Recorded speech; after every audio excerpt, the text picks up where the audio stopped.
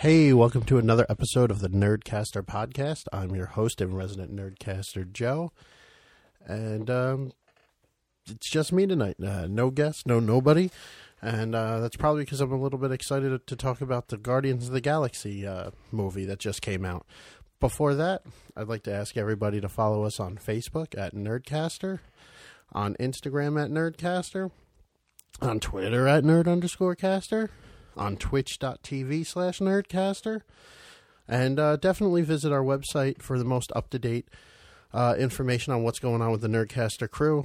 And so that being said, I'd also like to apologize to all our listeners out there for the bit of a hiatus that we were on, unannounced. Unfortunately, we had some issues with work and schedules and everything else, and weren't able to record for the past little while. And for those of you who know me on the Smash scene, you know that I haven't even been to any of the tournaments or been around. Same reasons, been working late. Do still have a real job, unfortunately. The podcast here and social media doesn't pay the bills.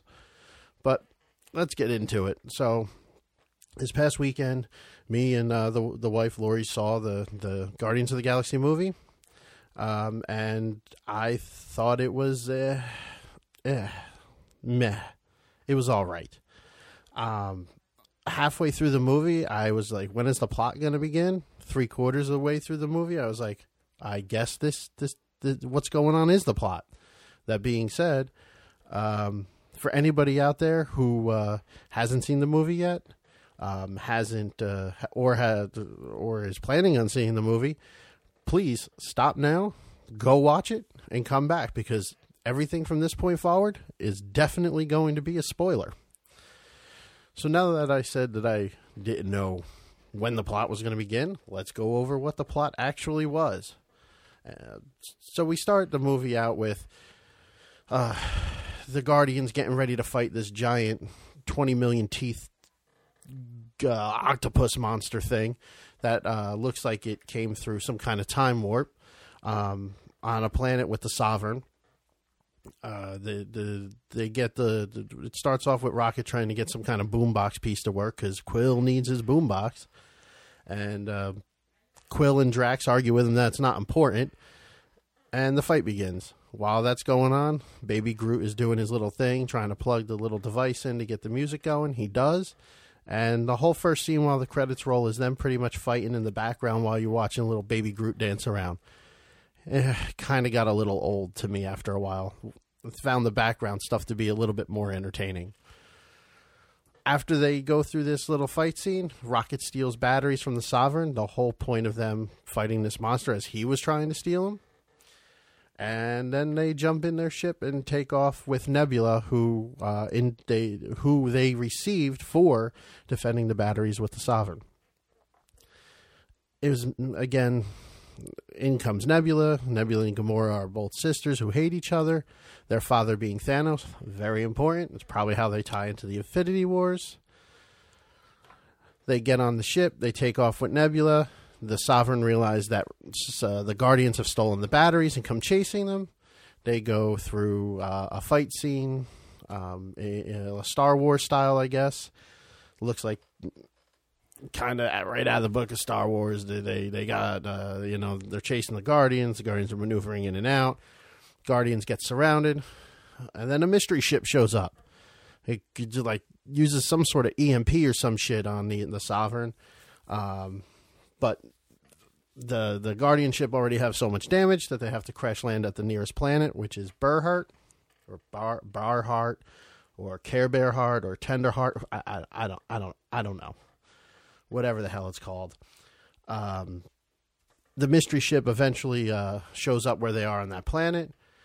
Out comes Alien Man named Ego and his little pet Mantis, who he treats like shit pretty much. Ego and Star-Lord talk, realize Ego's been searching for Star-Lord for quite some time. Pretty much after the events of Guardians 1, Ego found out that somebody was able to hold an Infinity Stone with no issue and knew it had to be Peter Quill, his son. And shows up and does the Darth Vader thing. Are we seeing a connection here between this and Star Wars? Ego shows up and tells Peter that he's his dad. Peter goes, yay, okay, I guess. And they, Peter, Gamora, and Drax go with Mantis and Ego to Ego's planet, while Rocket and Groot and Nebula stay behind, Nebula being the prisoner of the Guardians. And Rocket's tending to the ship to be fixed, while Peter goes off and has dad time, I guess, and Groot chills back. Rocket and Nebula and them get attacked by the Ravagers, Yondu's group. Pretty crazy. It was probably one of the better scenes in the movie. I enjoyed it as far as an action scene goes. Rocket ends up getting captured. A mutiny starts against Yondu by some new guy named Taserface. Rocket immediately makes fun of him. Again, another great scene for hilarity reasons. The movie was not short of humor at all. I have to say that was probably my favorite part of the entire movie, was the humor. If it wasn't for that, I don't know if I could stomach this movie. So while all this is going on, I still am waiting for the plot to begin. We cut back and you see Star-Lord bonding with his dad. They play catch with some kind of little electrical ball, I guess they can create. Ego is a Celestial, tells Peter he's been looking for another Celestial like him, says that he had kids all over the place, but none of them were Celestials, whatever. Peter and him bond. Ego tells Peter all about how he loved Meredith, Peter's mom's, and that is all that crazy shit. We'll get back to that in a minute. They cut back to Rocket. Rocket and Yondu are sitting in a cell after the mutiny. They have this bond where they realize that they're very similar to each other, being outsiders and everything else. And they use little baby Groot to try and get the prototype fin for Yondu's head, as his little headpiece that controls that arrow thing got broken by Nebula during the fight earlier. Nebula was freed by the Ravagers. She joins them to gain her freedom, and then bounces to head back to find Gamora, because she just wants to kill her sister. You gotta love family problems. So I'm guessing this movie probably had a lot of character development. I'm seeing that. You see the character development between Gamora and Nebula, and how they're sisters. They grew up with Thanos. Nebula's all pissed off at Gamora because Thanos busted up pretty much Nebula's entire body and replaced it with cybernetic bullshit. Gamora doesn't realize how bad Nebula had it. She always just fought Nebula to win. Didn't think it was that bad. They hug it out at some point. Yay. They join forces. Well, all this crap is going on. Drax and Mantis are kind of like a side plot. Again, they had some of the best humor scenes in the movie. Dave Bautista as Drax did an excellent job with the humor here. I guess just being himself. I mean, his banter with Mantis is some of the best dialogue in the movie, especially when he plays the practical joke on her about petting Rocket while they're eating dinner around a fire or some shit. Just probably that was my favorite parts of the movie, had to center around those two as well. Like I said, the humor in this movie was not short. It was definitely, in my opinion, the best part of the movie. After all this goes on, Ego and Star-Lord are talking about how Ego has planted his seeds, and I put that in air quotes. Was not talking about children, but these little ego balls or whatever that he planted on a bunch of planets, but he needs another celestial being to be able to make them grow to take over the planet for whatever reason. I don't remember. This is when I realized, oh shit, this is the plot of the movie. I mean, I knew Ego was going to be a bad guy. I just didn't realize he was going to be the big bad. I'd figure we see another fight scene with Ego and Star-Lord bonding, and they work together, and a little bit growing that relationship a little more, I guess. That didn't happen. Ego tells Star-Lord that he's the one who put the tumor in Meredith's head, Peter's mom's, all because he knew if he went back to Earth to see her, he would give up on his his vision, his goal, his destiny, his whatever the hell it is about those little seedlings he planted. I found the Ego and Star-Lord scenes kind of meh. I didn't care for it. I mean, I love Kurt Russell. I think he did a bang-up job. I'd like to see him play a better badass in the Marvel Universe, though. Just my opinion. After Star-Lord learns about that, he turns on Ego, and the fight begins for, I guess, the end of the movie. While all this is going on, Gamora and Nebula... Nebula finds and catches up with Gamora. They have their battle and hug it out, like I said. Rocket, Groot, and Yondu show up to help Peter, with the ultimate ending being Yondu sacrificing himself for Peter to get Peter out of Ego's planet, which results in Star-Lord or Peter realizing that while Ego may have been his biological father, Yondu was the one who raised him and was his dad. I mean, I guess Disney ending, maybe? I don't know. Whatever. That being said, Yondu passes away. They have a Ravager funeral, which you get to see. I thought that was pretty cool. The Ravager leaders and all them come together to honor Yondu, who they have pretty much blackballed before this, and they come to realize that Yondu was one of them the entire time. Pretty shitty since the dude is dead now, but whatever.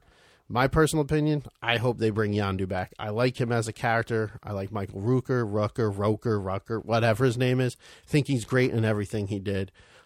Really love him as an actor. But the one character in all this that I really didn't talk about was the music. The music in this movie had a lot of 70s and 80s stuff, just like the old one, and the music takes on its own character in these movies. I mean, from the first song that you hear in the movie, Mr. Blue Sky by ELO, where Groot is dancing his little tree branches off, to Brandy, which is pretty much the theme of the movie. You can pretty much take that song and understand how it relates to Ego and his plans, and that's pretty much Ego says that in the movie, so it's not like I came up with that. But like all Marvel movies, you get your post-credit scenes. And you get the Sovereign Cocoon as one of the scenes. It looks like the High Priestess Aisha from the Sovereign is baking some dude in there named Adam. I know there's some talk about it being Adam Warlock. I don't know. I think they might change this a little bit. I'm wondering if it's going to be Black Adam, as The Rock has already announced that he's playing a character in the Marvel Universe who I believe he revealed to be Black Adam. So I think that I have just this funny feeling they're gonna change that for the future of the Guardians movie. Whether he shows up in the Guardians of the Galaxy Volume 3, which was announced, or he shows up in Infinity Wars, I guess we'll have to wait and see. Not really too excited for it. Don't really care. We also get to see that Stan Lee's character. We finally find out that the Stan Lee character in all the Marvel movies are all linked. He is an informant to the Watchers. For those who don't know, the Watchers are a group in the Marvel Cinematic Universe, or now in the Marvel Cinematic Universe, but their presence are definitely in the comics. We also get to see Kraglin, which is Yondu's first mate, and the only one who stuck by his side through the mutiny, use Yondu's arrow and try to get that under control. And we get to see teenage Groot. So we see that Groot is growing up, which is probably going to lead us into a full-grown Groot, hopefully for Infinity Wars, but definitely by Volume 3 of the Guardians. So that being said, that's pretty much the plot of the movie. Now my thoughts, again, is the movie was meh. I thought there should have been a little bit more action scenes in this movie. We got one in the very beginning. A couple when the Sovereigns show up to attack them, but nothing really crazy. I really want to see more hand-to-hand combat. I don't think Drax got to play, or Drax the character didn't really get to play a beastly man beating the hell out of things, except for the very beginning of the movie. I would have liked to seen him more in action. And I mean, I would again. This movie to me was more of a movie about family and character development. I'm all for that. Those of you who know and have listened, I'm very big in character development in video games. I don't know. I don't like the way it really worked in this movie. Maybe I need to see it again. I am going to give this movie a second chance. I don't hate it. I don't hate it. I will watch it again. I'm hoping it makes it better on my list seeing it a second time. I'm hoping this is one of those movies that maybe I missed something, or maybe something just wasn't there that was there before. Wrong movie. But I'll give it another shot. I don't know if I'll see it in theaters. It's probably going to be a wait to DVD release. But definitely going to check it out. That being said, I'd like to hear what you guys think. I'm pretty sure I'm getting screamed at right now by some of you as you think this is probably the best Marvel movie in the entire cinematic universe right at the moment. So I'd like to know what maybe I missed. What should I look for? What were your thoughts? Visit us on the website at www.nerdcaster.com and post in the comment section for this episode. Really interested in that. And hope to see you guys at a Smash event coming up. I'm going to try to make the break next Tuesday. Hopefully things with work have calmed down by then. That being said, I guess I'll talk to you cats later. Nerdcaster out.